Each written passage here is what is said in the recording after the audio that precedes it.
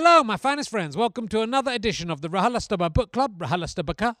There's no duck in the background this week. I know that was the best thing about last week's book club, but we can't fake those kind of things. They have to happen organically. This is a fantastic interview with the brilliant Rachel Parris and her fantastic book advice from Strangers, which I heartily recommend as a book or an audio book. As always, I listen to the audio book because I can't read. I do this book club, but I can't read. Do keep listening. Next week's guest is going to be Matt Winning talking about Hot Mess. If you want to read that book in advance, do spread the news about this book club to anyone who you think enjoys books and would like to hear me talk to the authors. You're also welcome to recommend books you think I might like as well. I will probably ignore you. Anyway, let's sit back, relax, and enjoy RHLSTPBC with the fantastic Rachel Parris. Hello and welcome once again to the RHLSTPBC Book Club. I'm very excited to be joined by the marvellous Rachel Parris, who has written a book called Advice from Strangers. Hello, Rachel. Hello. I just want to apologise for the sounds you can hear in the background. That is my son. It's a beautiful sound, and if anyone has a problem with it, the beautiful gurgling of a tiny human child, then I can understand. They're pretty annoying. I was up. Wait till they're 4 years old. I was up all night with my son, who thought he was going to be sick but wasn't sick, but still I had to stay up all night with him. It's been very fractious in the Herring household. You know all about not sleeping. I can tell from the tone. It's a lot. But anyway, look, I'll ask you some advice about that from your book. Hello. What I really enjoyed the book. It's fabulous and very funny and very entertaining. I thought when I got it, it was going to be, a frothy, funny, silly book. You've come up with a good hook for it. And I've got no problem with that. I was looking forward to that. But it's actually surprisingly, as well as being very funny, it's very serious. Some very serious stuff in it and some very personal stuff in it as well. Well, yeah. You're not the only one. I mean, I don't know what kind of book I intended to write. I have spent most of my comedy career being told that I'm not a natural comedian and that I don't look like a comedian and I don't sound like a comedian. So it wasn't a total surprise that the book I wrote wasn't a completely comedic book. But I just sort of ended up writing what I wanted to write about and what I felt I knew about. And yeah, not all of it was funny, but to be fair, not all of my comedy shows are all funny. So no, well, it's true. Who I am I guess it's because someone tackling we might mention what the sort of things are down the road, but some of the issues that are tackling there, some people might think, I'll devote a whole book to that, or I'll write a memoir about that. So, but in a sense, it's sort of it's so surprising because you sort of think, oh yeah, I can see what this is a neat. Well, let's explain what the concept of the book is. So tell us how the book came about. And then. So, yeah, the neat premise is basically, like a publisher said, would you like to write a book and have you got any ideas? And the idea that I had was that I had, from a previous comedy tour for a year, I asked all my audience members for genuine little bits of life advice for me, which I got them to write down on little slips of paper. And I wove them into each show at the time. This was 2017. But then I kept them all. So they'd served their purpose in my live work. And then when it came to thinking of what can I write a book about, I thought, well, I've got this like cardboard box full of bits of paper from strangers all over the country with random advice on. And I thought, there's something in that, isn't there? So yeah, each chapter is a genuine, real bit of life advice given by a stranger with no context. And then I use that as a leaping off point. So It's not always just responding to the advice. So like something about, when in doubt, wing it becomes a chapter about the Conservatives winging their way through COVID. It just serves as like a jumping off. Yeah, but then it becomes this rather charming and moving exploration of your life, of COVID, of some things you've gone through, but and I think what's terrific about it, it's a very good book. I think, especially for young women, but also for 54-year-old men. I'll need that quote for the paperback. Okay, because it's great advice in there, but it becomes this almost fractured autobiography as well, because we learn so much about you, and I think it's the openness and with all of it, and even when you're being funny, you're very open, but talking about losing your virginity and what that even means, or talking about periods, or even having pockets in female clothing, which I ended up talking to Maria Bamford about on the really? last week. I love her. I asked her a question about what if she went into a chrysalis and could come out as anything, what would she come out with? And she said she would have a pocket, because none of her clothes have right-sized pockets. So I said, yeah, I've been reading Rachel's book, so I know all about that, which wasn't something I knew about. So yeah, it's interesting, because I think that's what's sort of surprising about it, but it's almost a little bit blindsiding, because it starts off thinking, I know what I'm getting here, and then suddenly, whoa, okay, this is going to be a different book than I thought. A few people have said that. I think I did choose the order quite carefully on purpose, not to trick people exactly, but to start off with a lighter one and then get quite immediately into a feminist angle, and to keep going funny and serious, and long and short. Partly because that's how I like to read as well, so that people didn't get too bogged down in the more serious ones. Sure. Yeah. Well, absolutely. I mean, I think comedy is always the way to tackle interesting subjects anyway, but also I think just that openness and talking about stuff, because I think like the virginity thing's interesting. I mean, there's loads of things as a man I find quite interesting, because you're given obviously the female perspective, which is your own perspective, but that a man's need to lose his virginity, or that big thing of losing your virginity, and also that you're very open about not having come through sex until you're in your mid-20s. But I didn't come through sex until my mid-20s. Really? It was the opposite problem to yours, really. I'd probably practiced too much on my own, whereas you hadn't practiced enough on your own. But and so I wasn't comfortable, with other. I wasn't able to release with other people, I suppose. I think that there must be so many hang-ups for men as well. I feel like now there's more of an openness for women to talk about their experiences when it comes to things like that. And I feel like actually, it's not very often I'm like, give men a chance, but actually there's a second set of opening up the doors to talk about this, which is for men to talk about, because I do think there's still, it's harder really for men to talk about that because of the toxic masculinity standards on them. You've got all men have got to be like wanting sex all the time and know what they're doing and take charge, and all of those things. And actually with everyone, sex is complicated. It is, and to be honest, most of the problems, the serious problems, come from men, and it's men's. It's men need to talk about it, which is something I've always wanted to get men talking about these things. But I think it is sort of, and I think just to even, that you go deep into a subject you're not expecting. But I think even to discuss what losing someone's virginity actually means, and obviously for a woman it's slightly different again. But is it penetration? Is it orgasm? Is it just breaking your hymen? Is it what do you have to do? Well, I talk about the limitations of the sex education that I had at school in the book, but even that sex education, I remember there was a woman come in specially. It was like her job to talk to us about sex education, and she did teach us some things. And I remember even her saying like that there was, the myth of that the breaking of the hymen meant that you'd lose your virginity, whether it was. She in her own way was pointing at like the meaningless of that, because she gave the examples, I remember, of like, if you're into horse riding, you might well break your hymen before you've had sex.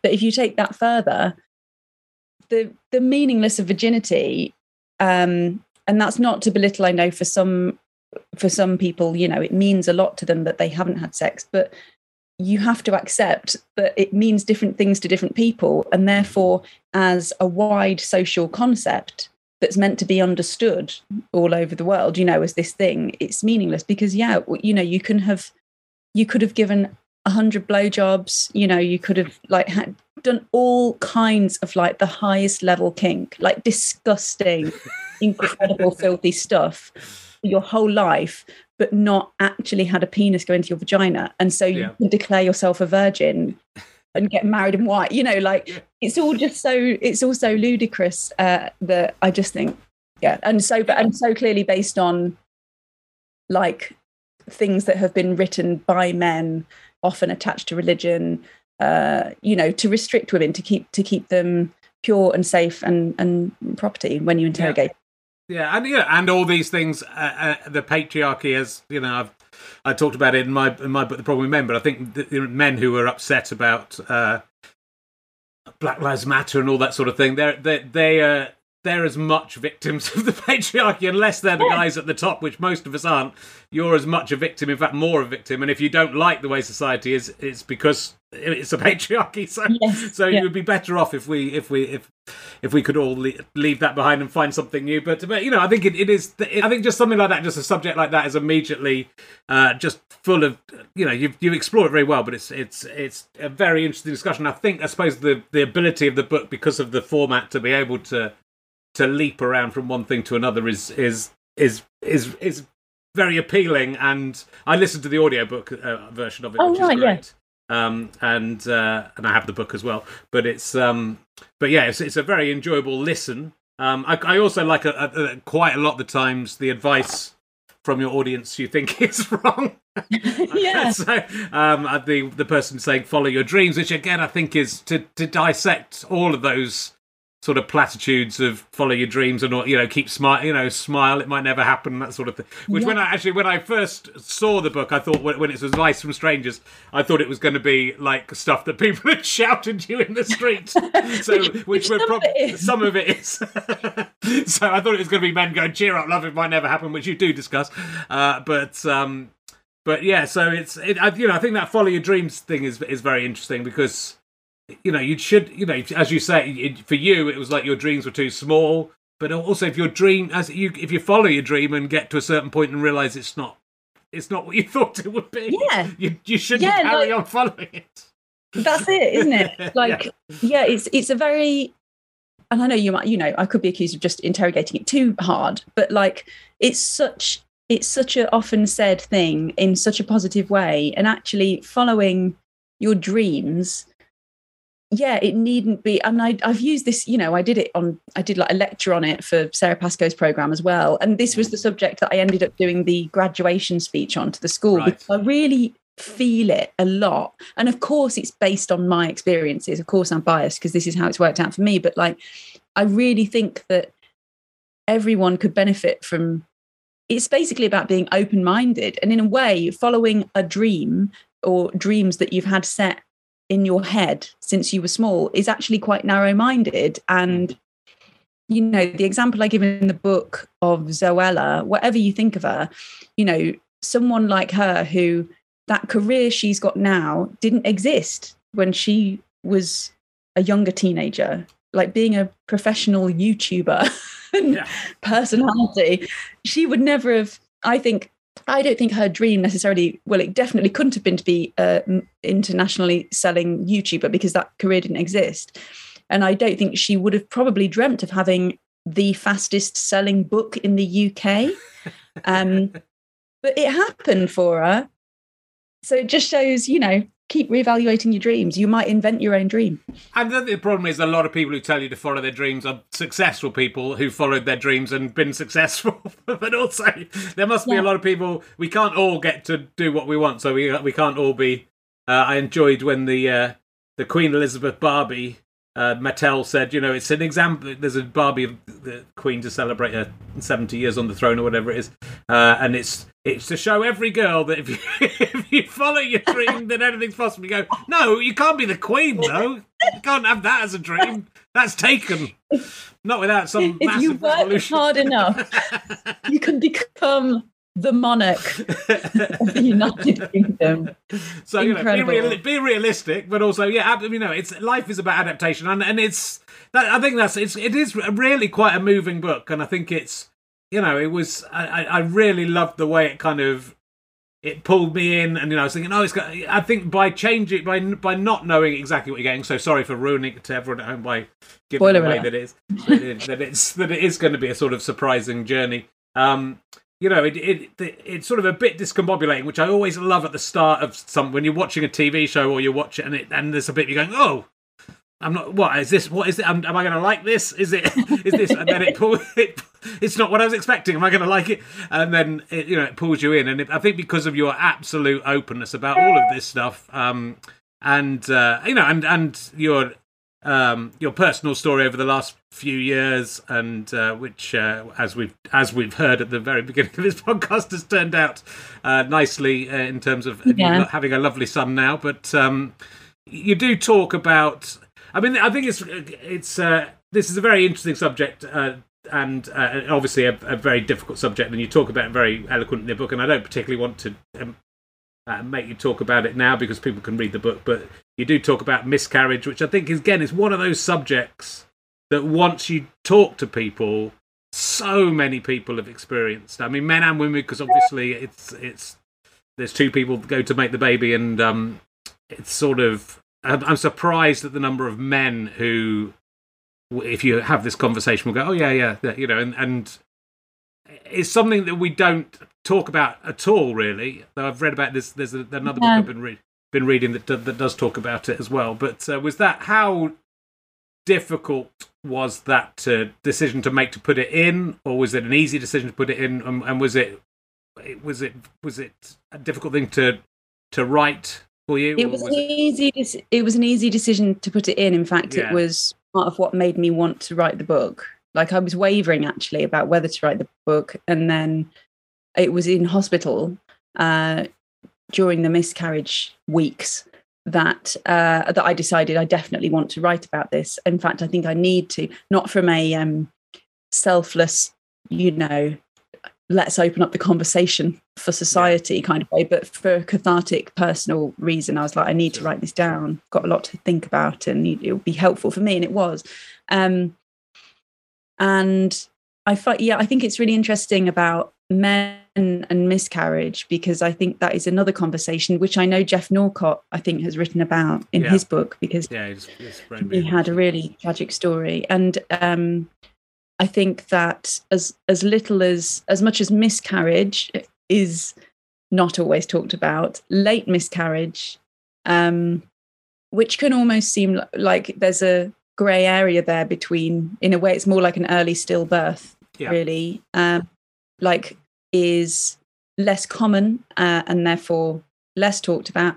And then you've got men talking about it, because I will say that actually, like, all of my women friends, were so, all of the talking about it that I did do was with women, and I did feel that, and I know with Marcus, my husband, like, people would say, "How's Rachel?"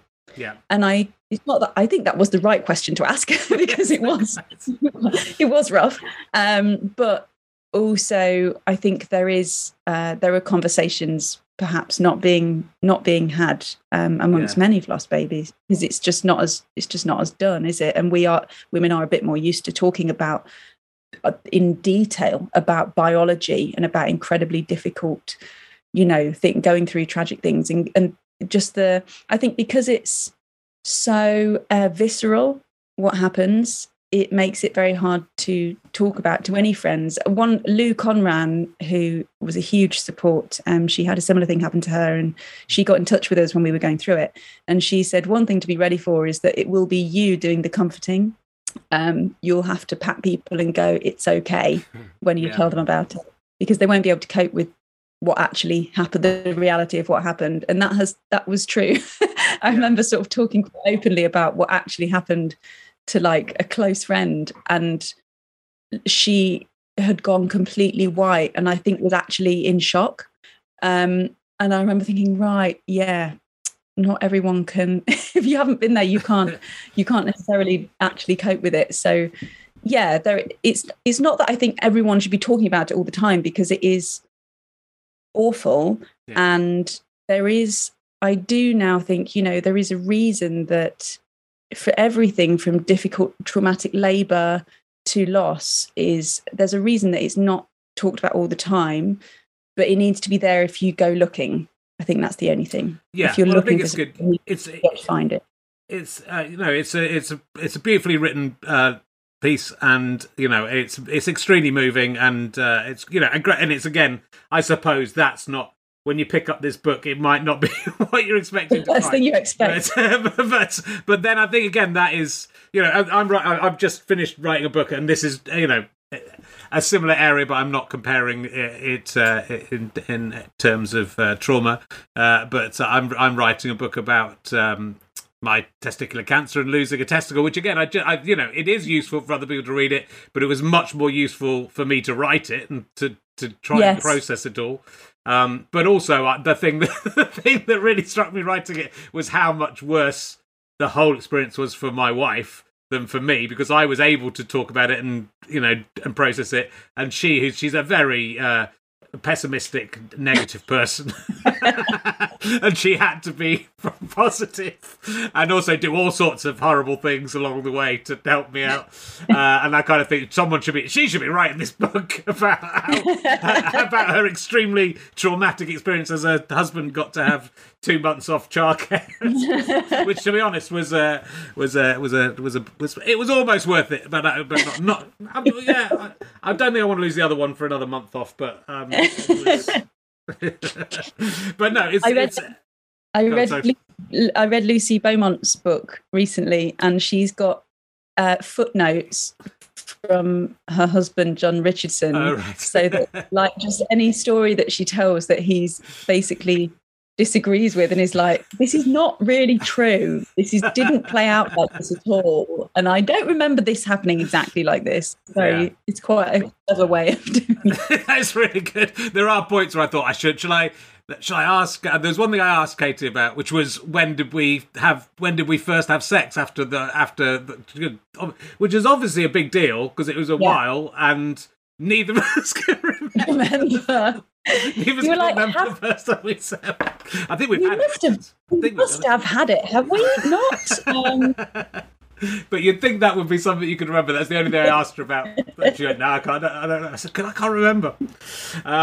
But I remember this isn't in the book, but like the midwives after giving birth with Billy, being so set on me not getting knocked up again and going, now let's talk now about contraception. And they did it in every meeting. They were like, let's talk about contraception.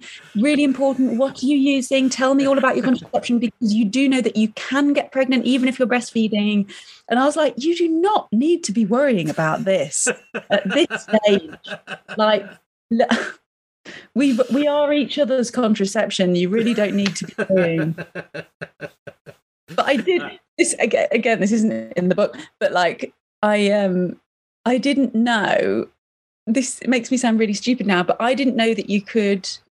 I think I'd heard that you were unlikely to get your period again while you were breastfeeding. Yeah. I don't know where I read that. If I read it on some like crank website or something, but I thought that was the case, or at least for like. If you weren't breastfeeding that long, like I only breastfed for like 6 months, and I thought I probably was unlikely to get a period. And I started getting my period at like 5 months, and I thought it must not be my period. So I was very worried and alarmed that I was bleeding down there. And I called a doctor, and she was like, "Right, so just take me through it again. What's happening?" And I was like, "Well, I'm bleeding from the vagina." And she was like, "Yeah, and what?" And I said, "Yeah, but I've had a baby and I'm breastfeeding." And she was like, "Yeah, I mean, I think this is your period." Like as if I was like a really like problem patient who didn't know about periods. And I said, like, "No, I know what a period is. It's just that I thought that while I was breastfeeding that wouldn't happen." And she said, then she got really worried because she thought I believed all the myths. And she went once again into, "You do know that you can get pregnant while you're breastfeeding." And I was like, "God, yes, I know that." I've been told that. It's interesting. I mean, I think that, again, I found my experience that there wasn't, there is lots of cloud around all that sort of stuff. And the one doctor was saying, we had to, after the chemotherapy, you have to use condoms for several months. Didn't say how many months. And the nurse at when I said that, because they hadn't clarified, I said to the nurse at the chemotherapy, then I felt like a right book. It's like, I'm waiting. The original nurse went, oh yeah, you're quite young, aren't you? You might want to have sex again after you had cancer. And most of my cancer patients don't have sex. And then I was having chemotherapy and going, so how long is it that? And she said, oh, it's just a few. But they all seemed kind of really confused that I was asking the question. I was this horny little chemotherapy patient who couldn't wait. I was actually kind of wondering how long before, with the oncologist, I was wondering how long it would be, would it be safe, to after having the operation, but he took it as being after the chemotherapy. So it was lucky I asked the question, because I didn't. No one actually said don't have sex directly after chemotherapy, or you'll kill your partner. Some kind of radioactive. But if you look it up, if you look things up online, there's not great information about stuff like this. So it is weird that these old wives' tales and that there's this embarrassment around sex and is all the things you talk about, periods, orgasms, all this stuff, that even doctors really, there's a sort of awkwardness about talking about it, and it is it's sort of fascinating. I think the more people can talk about it, and the more we can get to the bottom. I mean, a lot of this stuff just does go back, I think, to those patriarchal religions and the rules that are sort of so embedded in our psyches and our childhoods that it's kind of hard to. I think so. And the old wives' tales, obviously, the problem really with the old wives' tales is that some of them are true, or perhaps even all of them are true for a few people. Right. So then you can't just that's why they haven't been dismissed years ago, is because someone might go their whole life with every old wives' tale being true and going, well, turns out superstition is all true, actually factual, but it just won't be true for another person. So there's endless sort of things like that you hear. There's so many around pregnancy, because pregnancy involves so much guesswork, that they had to invent something for you to tell yourself when you're, worried or curious. But actually, for some of those things, they'll be true, and for some of them, they aren't. So, yeah, I just can't. I can't tell you how much Googling I did around pregnancy and the first few months of having it, but just endless. And I was cross with Marcus that he didn't.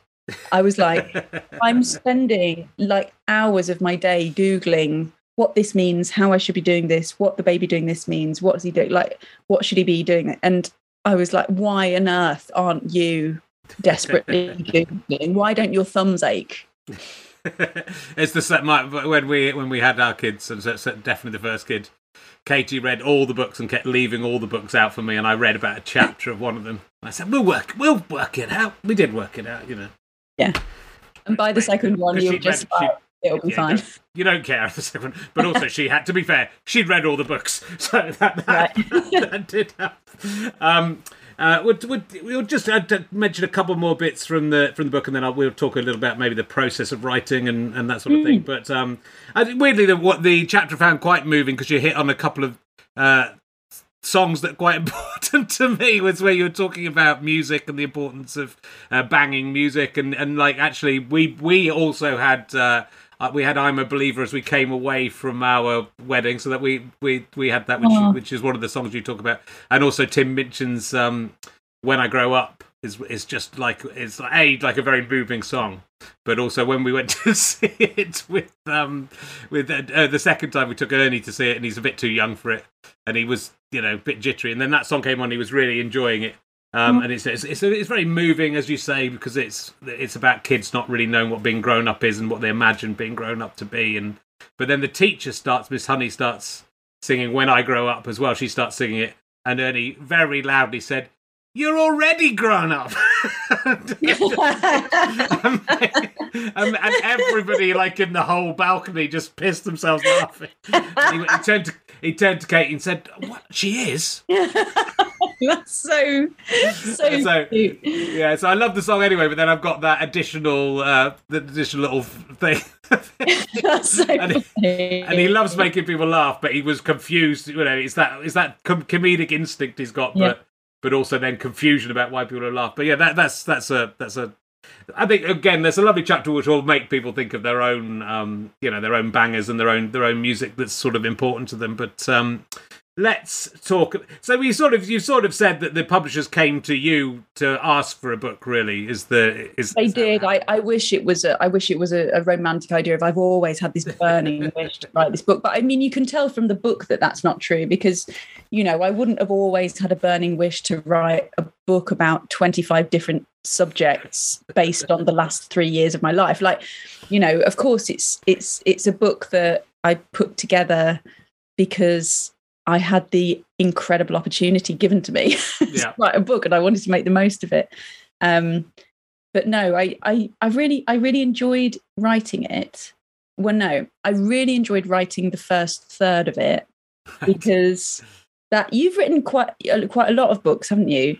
Yeah, I've written. I mean, there's different types of books. I mean, I would say I've written 4 books that take some writing and a few books that don't take much writing. I don't know how it works after this one, but for me, like, because it was my first book, the first third was stuff that I wanted to talk about for years. That was not the autobiographical stuff, apart from like the hospital stay.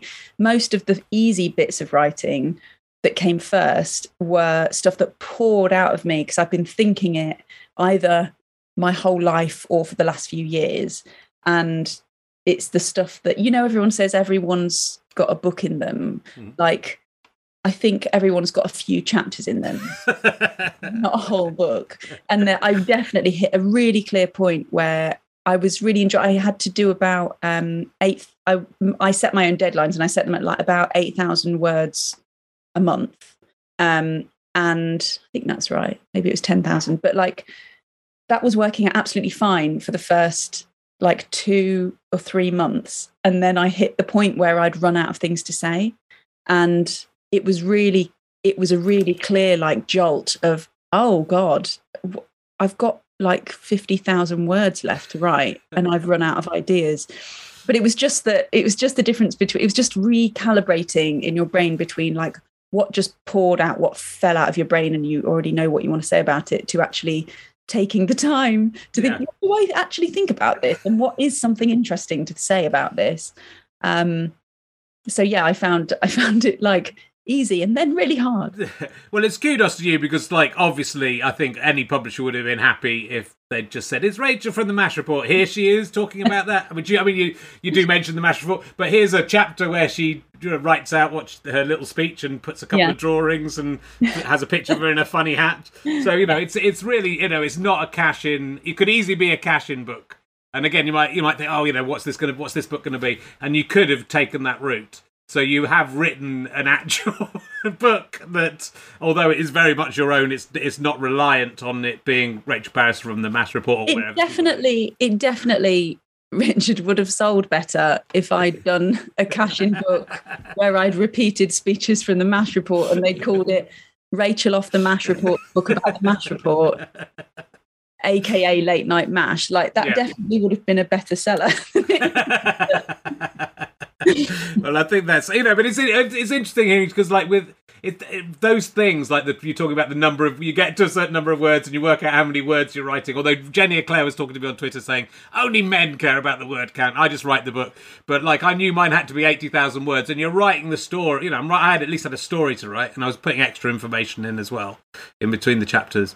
But I was kind of thinking, is this going to, am I going to get anywhere near it? Yes. Is it going to work out? As it turned out, I think the final second draft is 81,000 words. Wow. So it kind of just came out almost exactly right, just without me really trying to. I certainly didn't do anything to fill it. I took stuff out rather than putting more stuff in. But yeah, it's a difficult thing. I mean, I found this book, my latest book, quite easy to write just because it was all about something that had happened. Because I write a blog, a lot of it was laid out for me, at least, as a timeline. Yeah. And it was fairly obvious how I was going to do it. But yeah, I mean, that sort of I think when I wrote The Problem with Men, which again was like, it was a bit like this in that it's sort of 19 chapters of 1,000 words each, all about a subject. And I remember getting really bogged down for a while with, what were the chapters going to be, and how the hell was I going to do it? And, it isn't just a matter of going, I'm going to sit there. For some writers it is, but Barbara Carter, I think, could sit down and just write for 2 hours and write 5,000 words and then go. I think that's what she did. I think she just wrote every day, and some people can do that, but obviously there's more to it than that, and I think I think writing a book is the absolute hardest thing of all the. I mean, you've done lots of different types of writing and improvising, and I think writing a book is so intense. And I found it really hard. Now, I would think, I don't know, obviously there's lots of different personality types within comedy, but what we all are is performers who obviously like immediacy and an immediate reaction and the ability to sort of think on our feet and cobble something together at the last minute. And I do like, proper writing and academic writing. Yeah. And I enjoyed it at school. But even at school, it was always really last minute. At uni, it was really last minute. And I definitely, the only reason I was able to write a book was to say, I need you to make these deadlines serious and to tell me off if I don't meet them. Because I have very little self-discipline. That's what I found hard, was this long term, I've got a year to write all of this, and none of it can be, you get none, the incredible things you can sometimes come up with in the moment under pressure. Yeah. Like I did Breaking the News, the Scottish radio satirical show. And I thought I'd prepared well for it. I'd prepared a lot of jokes for it. But it turns out that at the end of each news topic, the host asks 3 specific questions for you to answer. And I'd prepared nothing in answer to those 3 questions for the entire show. Oh. So the recording began and I was like, oh my God, I've got nothing. And it was such a good exercise in being forced to come up with stuff in the moment, and all your plots going to shit.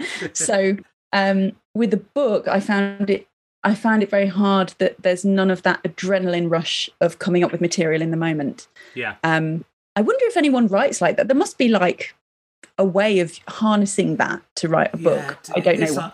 I think when I write my blog, I think that's the closest it can get, because sometimes just writing without really thinking, just I've got to do something and it's going to be about something that happened, but let's see what comes out of it. Yeah. And sometimes that is coming up with it, and sometimes it is coming up with a stand-up routine. Sometimes it's like when you're on stage or improvising and just something amazing comes out and you're typing and it does go amazing. It turns into that immediate. This is at least the 3/4 of a routine here. Just straight away. And I sometimes get that if you really get into it's sort of almost switching your brain off, isn't it? So you've got to get going, and then you've almost got to let your fingers go on their own. So it's surprising you, but it is a very difficult thing to do, and you can't do it over a protracted period. I think you can do it for half an hour, 20 minutes, and you might hit a bit of form. You might go, "Oh, I've really got a great bit in here," which I'm sure you've experienced. But it's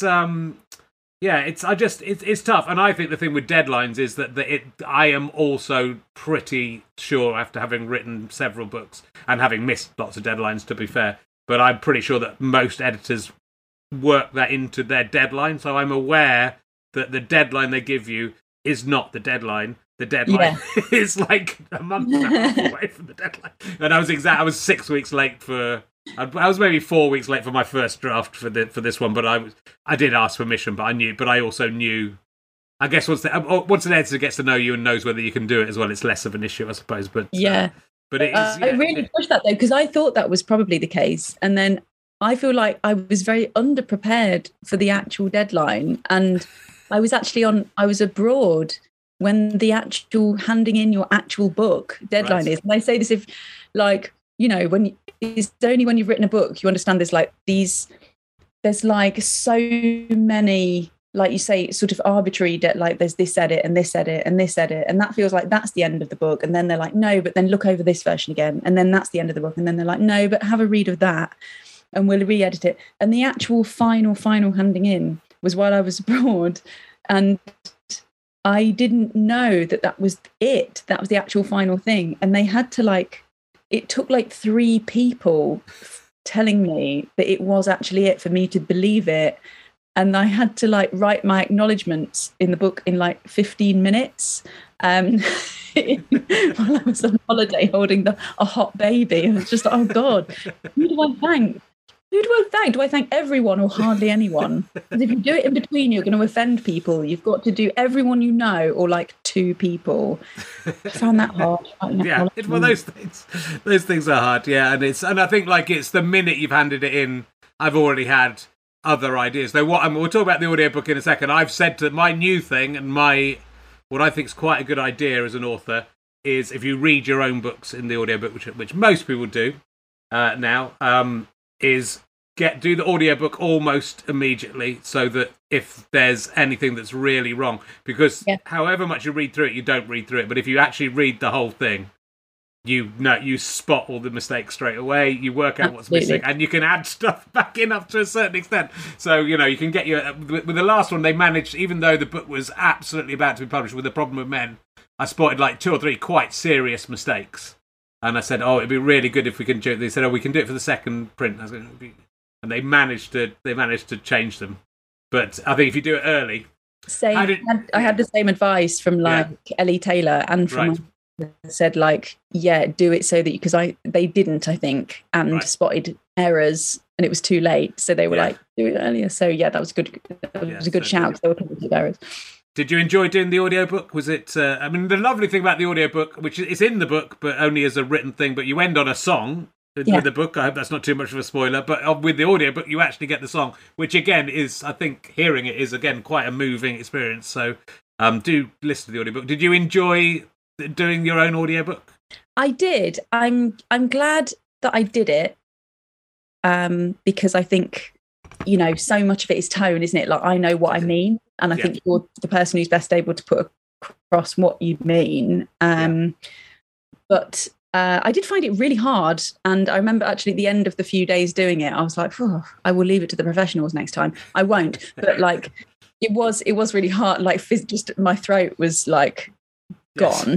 I'm just croaking my way through it. I don't know how voice artists do it. It's a lot. Well, it's reading a whole book. Think about people who do like Middlemarch or something like that, which is 25 hours of books. I don't know. God knows how long it takes. It is. And when you started? Well, I remember the first audiobook I did. They'd let me do the whole first chapter, and they said, let's go back and do that again, and you can slow down a little bit. I just wonder whether they let you have a run at it, and then they go. And then did it take you to get the pace right? Did it take you time to get pace right? No, I wish they had. I had like almost no direction at all. By the after a few hours, there was a sort of director there, but they left after a few hours, and then it was just me and the operator. Yeah. And I wish I had. I would have loved some direction, but no, I think it's very good. I enjoy it. I've been I listen to audiobooks at the moment for most people on 1.3 speed, so I had you slightly sped up just because I think then you can get through a bit more. It's partly just deadlines, but also I don't think it makes that much difference. So it's slightly, but I had Dara O'Brien on the RHLSTPBC podcast the other day, and I listened to him on a podcast at 1.5 speed, and it's absolutely impossible to understand. It depends who it is, doesn't it? It does. So, but you were fine at 1.3, is all I'm going to say. So good. You don't speed up. You can speed up a little bit if you want to get through it quicker. Well, look, I'll let you go in a second. I think we talked more about the serious stuff, but there's tons of really, really funny chapters in it, as well as those more serious things, and just I think just excellent advice as well. I'll tell you one of the chapters that did.